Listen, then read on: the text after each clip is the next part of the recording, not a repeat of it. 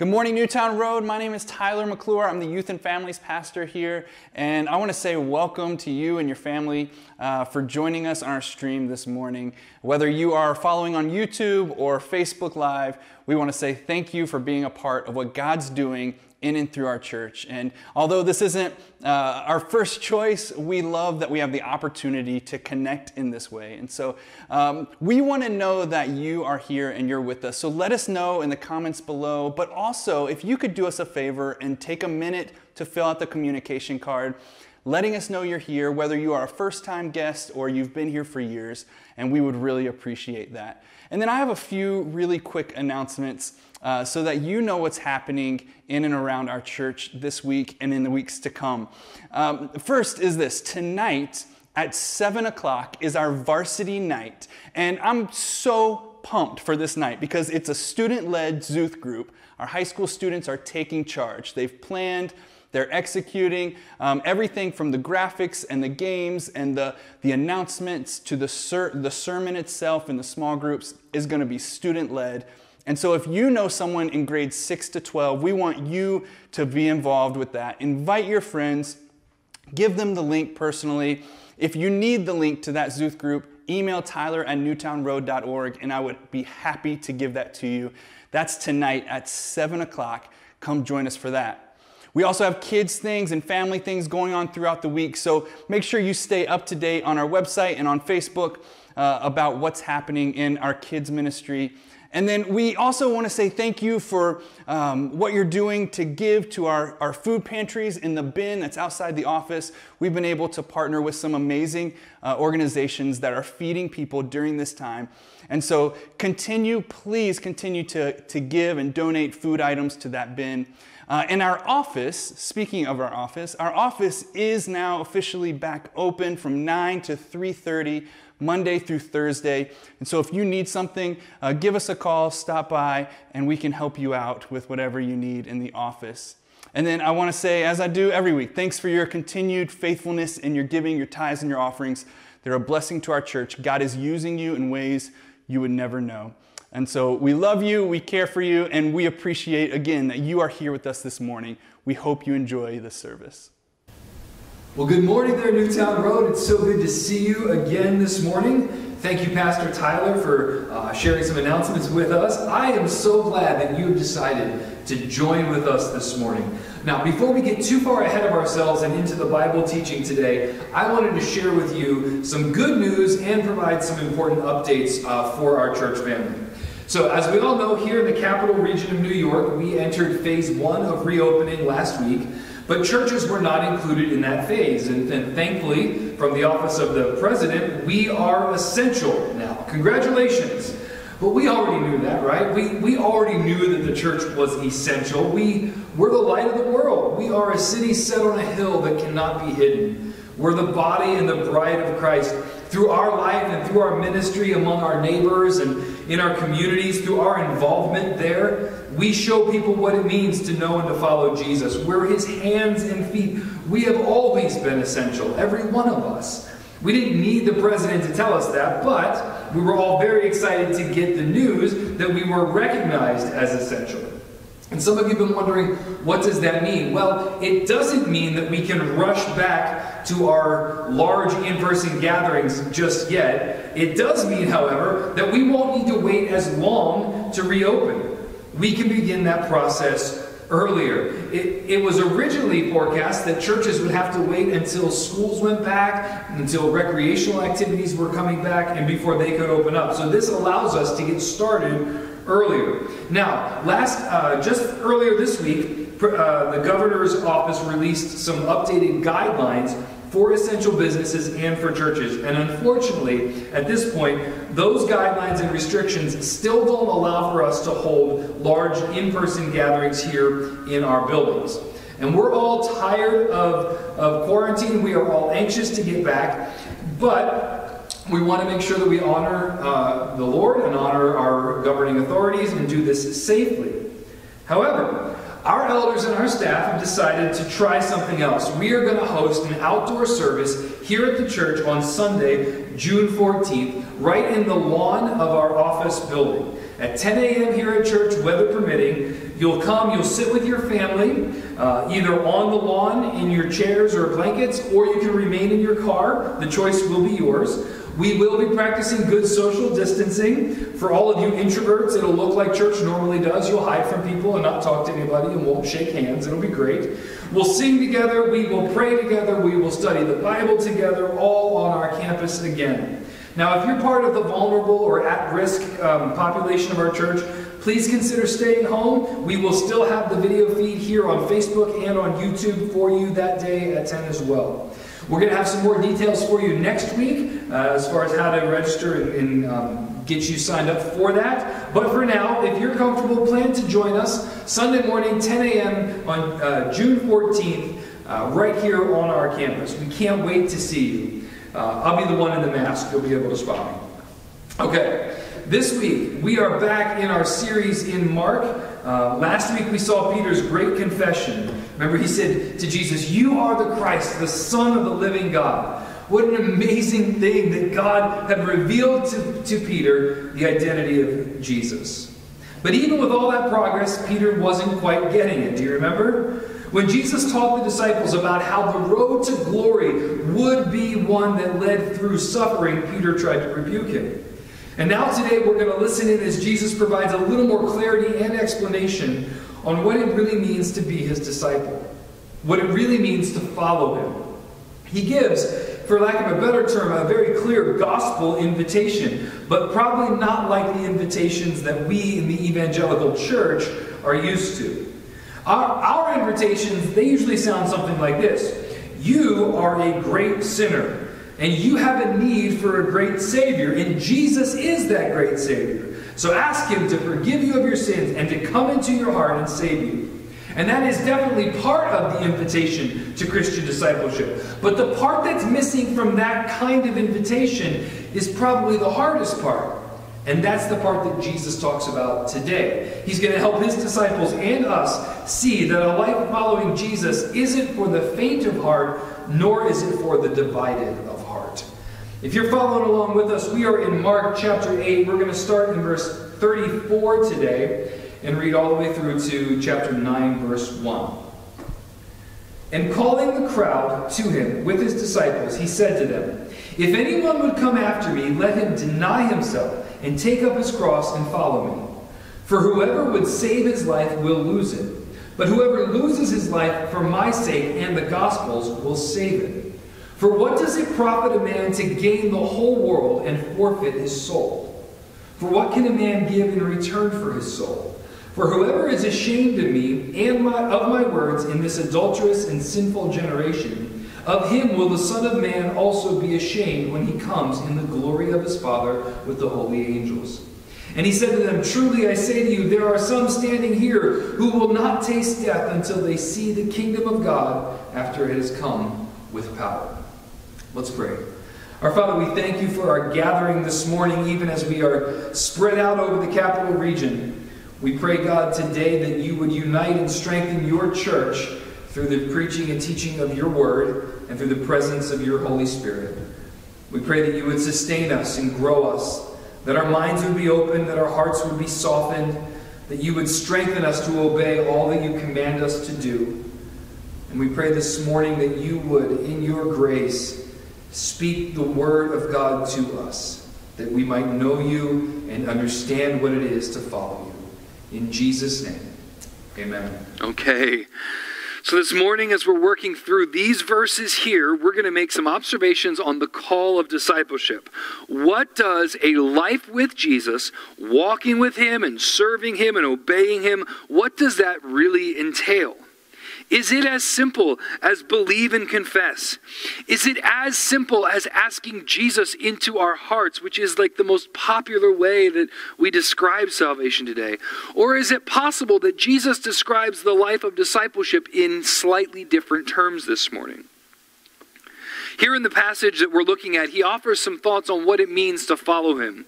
And I've arranged my thoughts here around 3 sets of opposing statements. And I hope you'll be able to follow along. The first thing that we see is this, that the life of discipleship involves setting aside and taking up, in verse 34.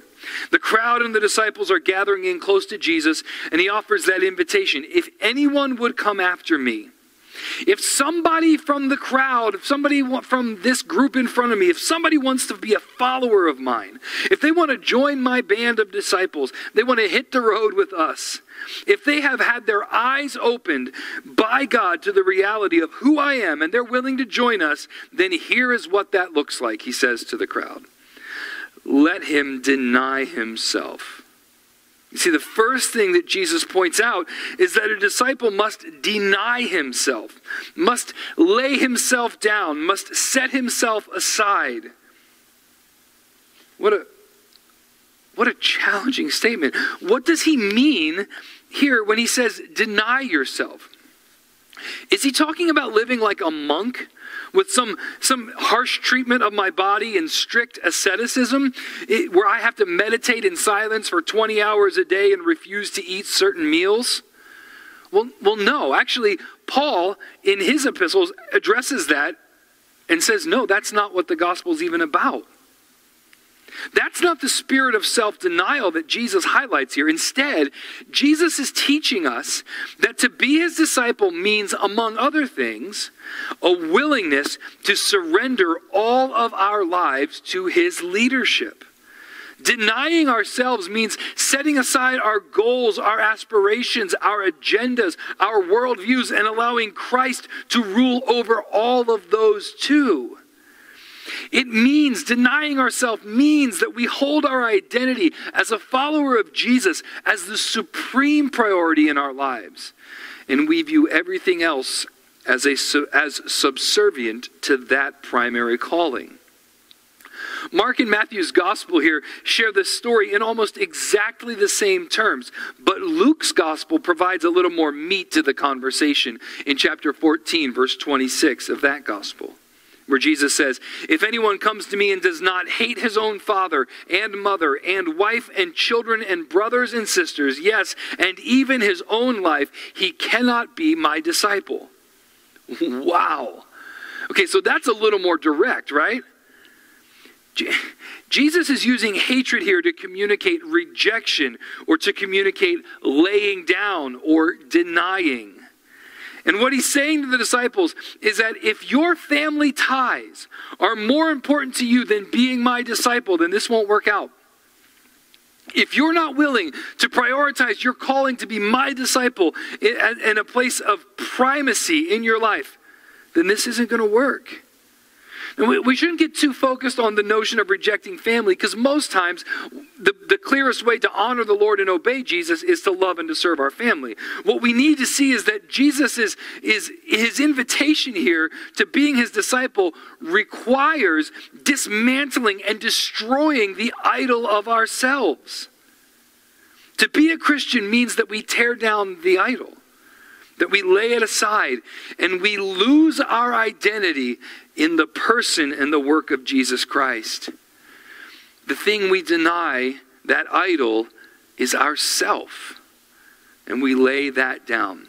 To be a follower of Jesus involves laying us down, but it also involves taking something up, namely our cross. He says, you deny yourself and take up your cross and follow me.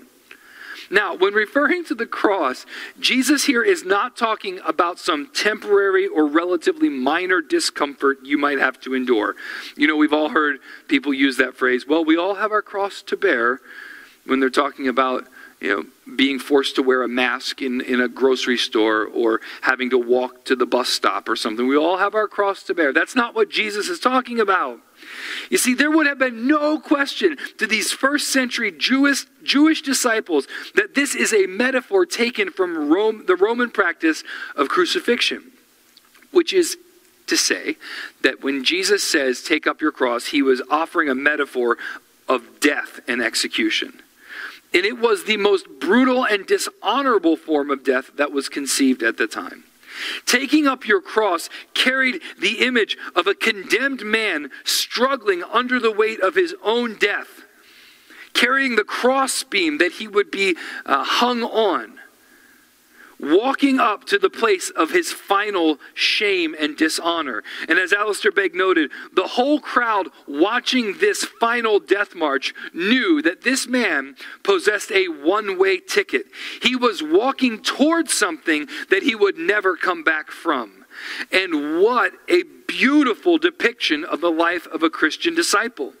Through faith, we participate in the death of Christ. We are dead to sin, dead to myself, dead to the principles of this world, and a sense of all-in devotion that putting my hand to the plow, I will not turn back. That I have a one-way ticket, that my path is forward in the footsteps of Jesus, and there is no returning for me. And like that old song says, the world behind me, the cross before me, no turning back, no turning back. That, Jesus says, that is what the life of a disciple looks like. So we lay ourselves down, we take up our cross, and we follow Jesus. We walk in his steps. We walk in his path. We stay close to him. We follow where he leads. And in that way, the places he goes, the things he does, the kind of treatment he receives is what we can expect to receive as well. The path to glory leads through humility and suffering. It will be that way for us as well. Jesus says, he describes for us the calling of discipleship in those terms, in a laying aside or a setting down and a taking up. We set ourselves down, we lay aside ourselves, and we take up the cross of Jesus. Another way Jesus describes the Christian disciple's life is in terms of winning and losing. That's kind of interesting, isn't it? Look at verse 35, where he says, whoever's going to save his life will lose it, but whoever loses his life for my sake and the gospel's will save it. What is he saying here? If someone is focused on saving and preserving his own life, in the end he's going to lose it all. Because the goal is Christ and his gospel, not my own comfort or even my own self-preservation. Not my own dreams, not my own goals. It is entirely possible, and I would suggest that many in the church could know this from firsthand experience. It is entirely possible to achieve all the goals that we've set and still find ourselves empty and with a sense of loss. It is entirely possible to achieve everything we want and have nothing that we need. And Jesus says, listen, if you give all of your efforts to self-preservation and to saving your own life, in the end, you will lose it all. But there's another way to do this, he says. If you would be willing to lay down your life and count your previous pursuits as nothing compared to the surpassing greatness of knowing Jesus, like Paul told us to do, then in the end, we may not have attained all of our goals, but we will find true and eternal life. The life of the Christian disciple is a life that is laid down in service to King Jesus. And in losing our lives, we find our salvation. He said, if you're so focused on saving your life, you're going to lose it. Because listen, in the end, we all die. It's appointed unto men once to die and then the judgment. Every one of us will die physically. And in the end, if we have given our entire lives to storing up treasures here and to preserving our own interests here, we will die physically and have nothing to look forward to. We will lose it all.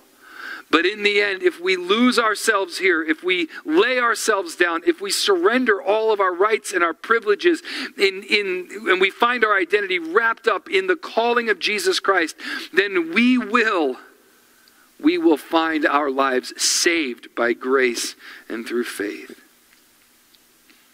And Jesus continues with this theme in verse 36 and 37. He talks here about life in terms of financial gain, which is a huge portion of our plans and our goals, isn't it? So much of our existence is invested in making sure that we have the financial resources to live the way that we want to live.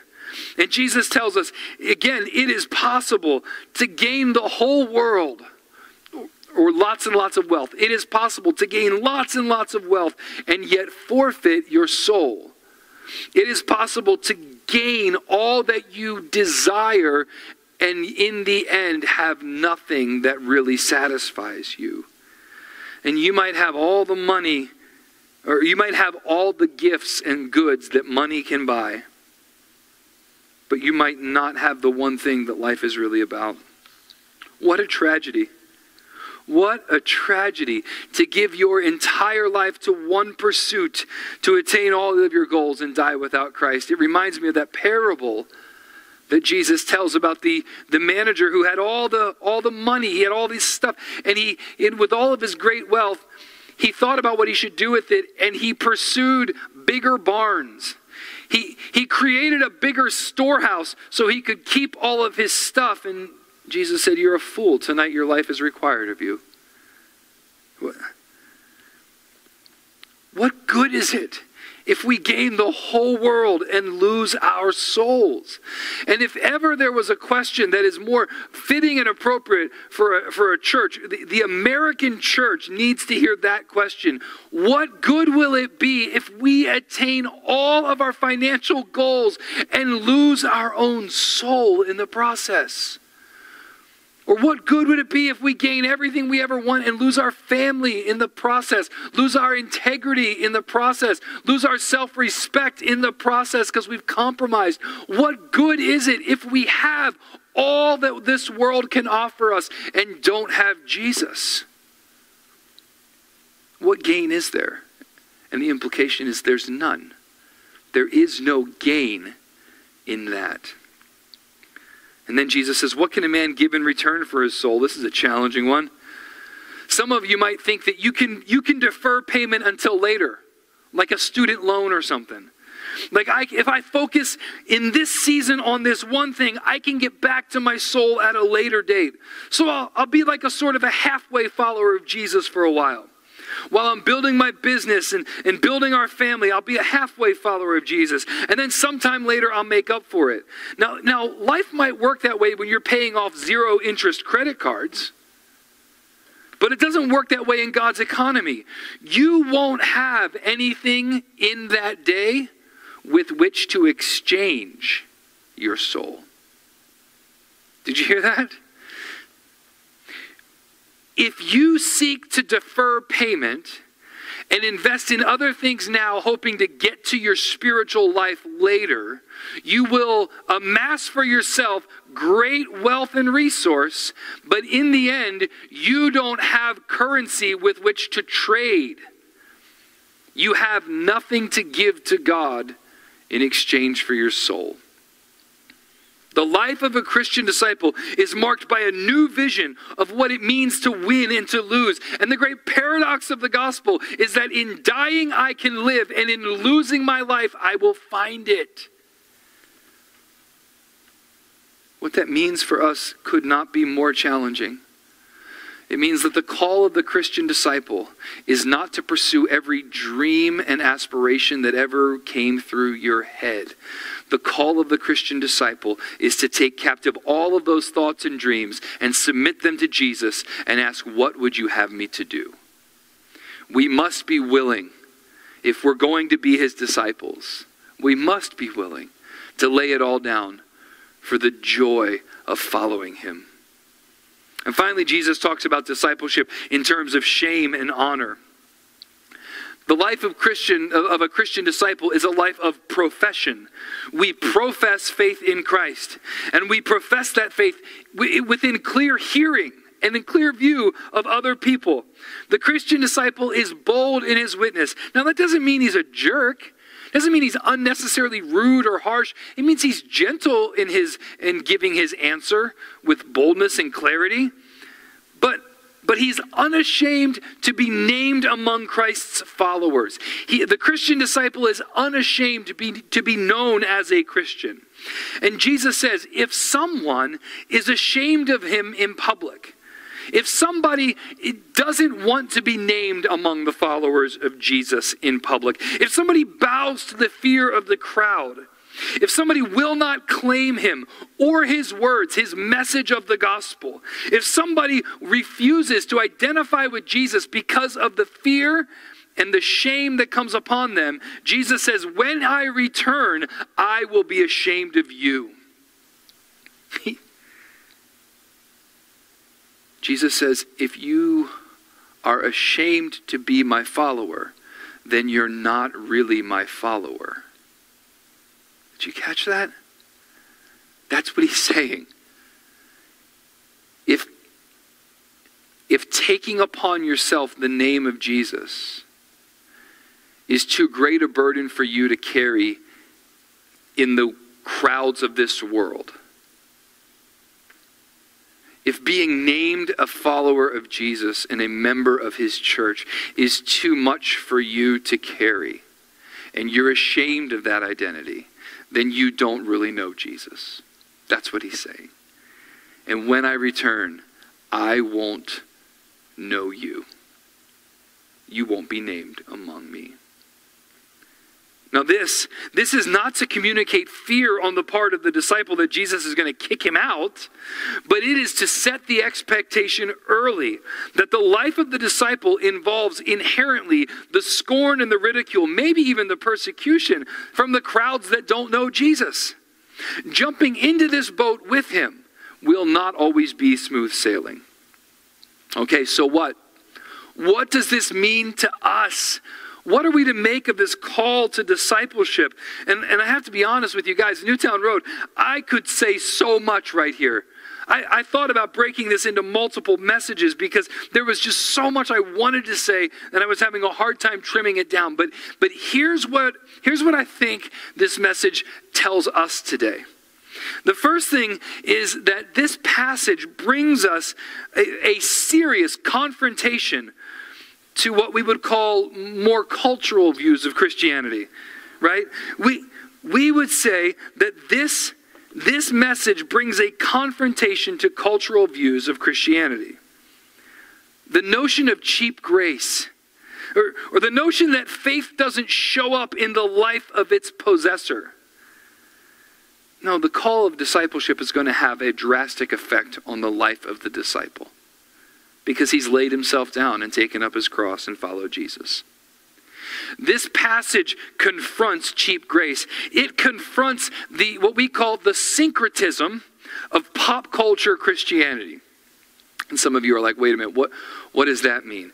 It's a view of religion that sees the way of Jesus as just something I pull off the buffet and add to my plate. I carry it with my other religious convictions, but it is not necessarily the ultimate priority in my life. Just a nice addition, a helpful upgrade. And that is not at all what Jesus says about discipleship.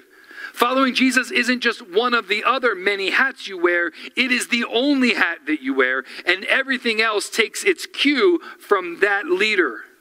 Our understanding of who Jesus is and our willingness to follow him faithfully and obediently and submissively drives all the other things in our life.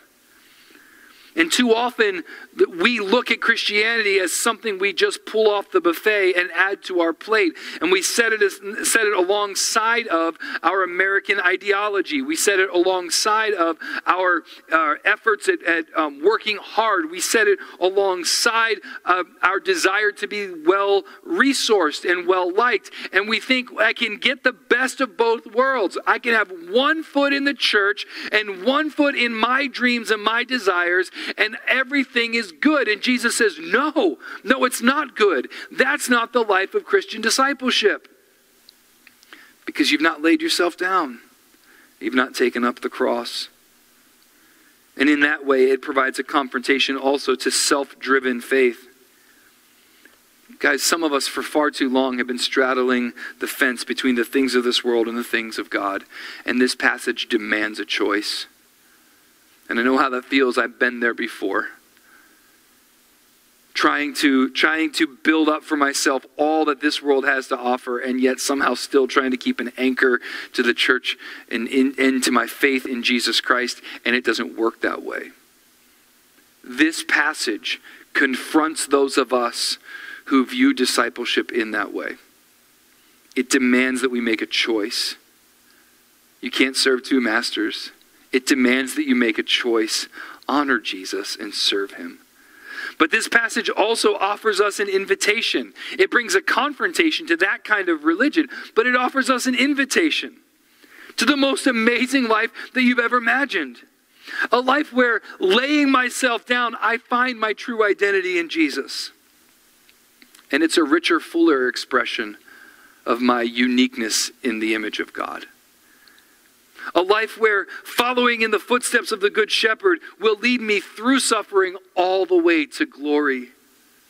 A life where the greater pursuit of God actually overwhelms all the lesser pursuits of this world. The lesser pursuits of the other passions in my life. What about you? Have you responded to that invitation? Have you become a disciple of Jesus? Have you denied yourself and laid yourself down to take up your cross and to follow him? Have you become unashamed and bold before the eyes of this world and the ears of this world? Are you walking with him? There were two things that really stood out as I was studying and praying about this particular part of the message. And the first is Jesus' words in Luke 14. When Jesus offers the invitation to his disciples in Luke 14, he adds this. He says, "Which of you, desiring to build a tower, does not first sit down and count the cost, whether he has enough to complete it? Otherwise, when he has laid a foundation and is not able to finish, all who see it begin to mock him, saying, 'This man began to build and was not able to finish.'" When considering the call to Christian discipleship, one should ponder well what it means. If our view of discipleship doesn't include a commitment to honor Jesus as Lord and lay ourselves down in his service, if it doesn't include a willingness to endure dishonor and for the sake of his glory, then what we're saying is that we don't have enough resource to build the tower. That's what we're saying. If the call of discipleship and the cost is too great for us to pay, then we don't have enough to start down this road. Being a Christian disciple according to Jesus looks like that, like laying ourselves down, first counting the cost, and then building the tower. The second thing that stood out was what a tall order this is. This is quite a requirement. This is an extreme commitment to ask of someone. But isn't it reasonable? I mean, it's not reasonable if Jesus is just a normal guy, but we have just seen through the first 8 chapters of Mark's gospel that Jesus has been demonstrating clearly his identity. He has power over disease and illness, power over the spiritual realm, authority to preach and teach, power over life and death. He is the Christ, the Son of the living God. And in view of who he is, the life of discipleship is the only fitting option. If Jesus is the supreme King of Kings and Lord of Lords, the Creator who has come now on a rescue mission, if he has that kind of power, that kind of authority, then who else would we live for? Ourselves? Really? If Jesus is really that greater good, if Jesus is really that treasure hidden in a field, that pearl of great price, then those of us who discover him would sell everything to purchase it. Isn't that what the parable teaches us? That the kingdom was like that, a man who found hidden in the field a treasure, and he sold everything that he had to purchase the land so he could possess the treasure. Isn't that what the call to discipleship is about? Jesus is the supremely good Savior who fills our greatest need, who reconciles us to God through the death that he died on the cross of Calvary, so that we, men and women who were steeped in trespass and sin, can be made righteous and holy in his sight and have eternal life. Isn't that worth laying our lives down for? I would say yes, it is. It's the greatest decision you could ever make. In view of the mercies of God, Paul tells us, present yourselves as living sacrifices. This is your reasonable act of worship. It's a tall order and it's a bit extreme, but it's the only thing that makes sense if Jesus is who he says he is and if he has done what he says he has done. And Mark has just gone to great lengths for these first 8 chapters to reveal to us that Jesus is exactly who he says he was. The Messiah, the Son of the living God. What do we do with that information? It demands a choice. I plead with you, I beg of you, if you've not yet chosen to yield your life to Jesus and to follow him as a disciple, let today be that day where you repent, you deny yourself and turn away, take up your cross through faith, believing in Jesus, and follow him. Let today be that day where it all changes for you. Be willing, my friends, to lay everything down for the all-surpassing greatness of knowing Jesus. Let's pray.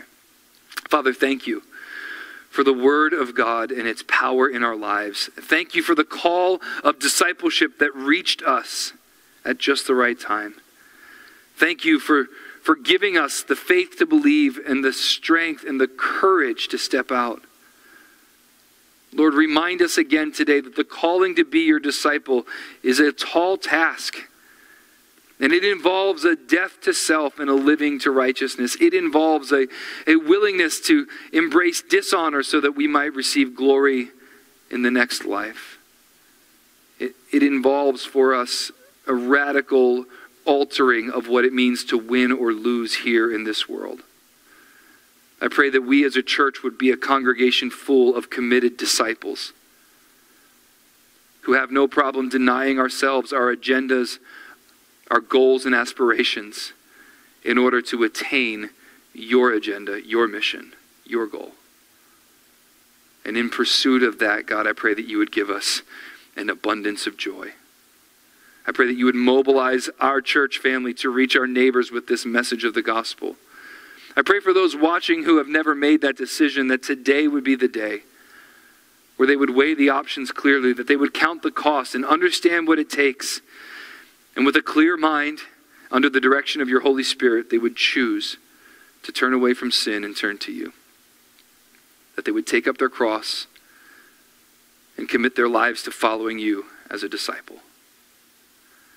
And Lord, as we have been walking with you, some of us for many years, we thank you that the way has not always been easy, but your presence has always been good.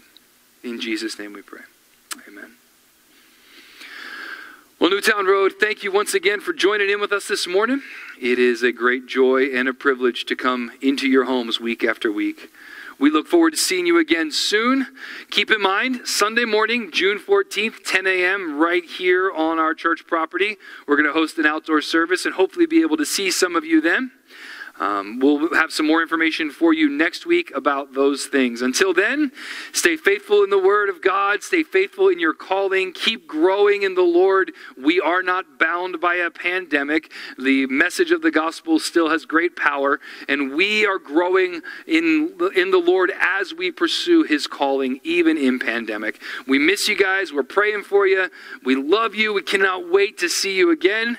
Hopefully, we'll be able to connect with you June 14th. Until then, I love you guys. Take care. We'll see you next time.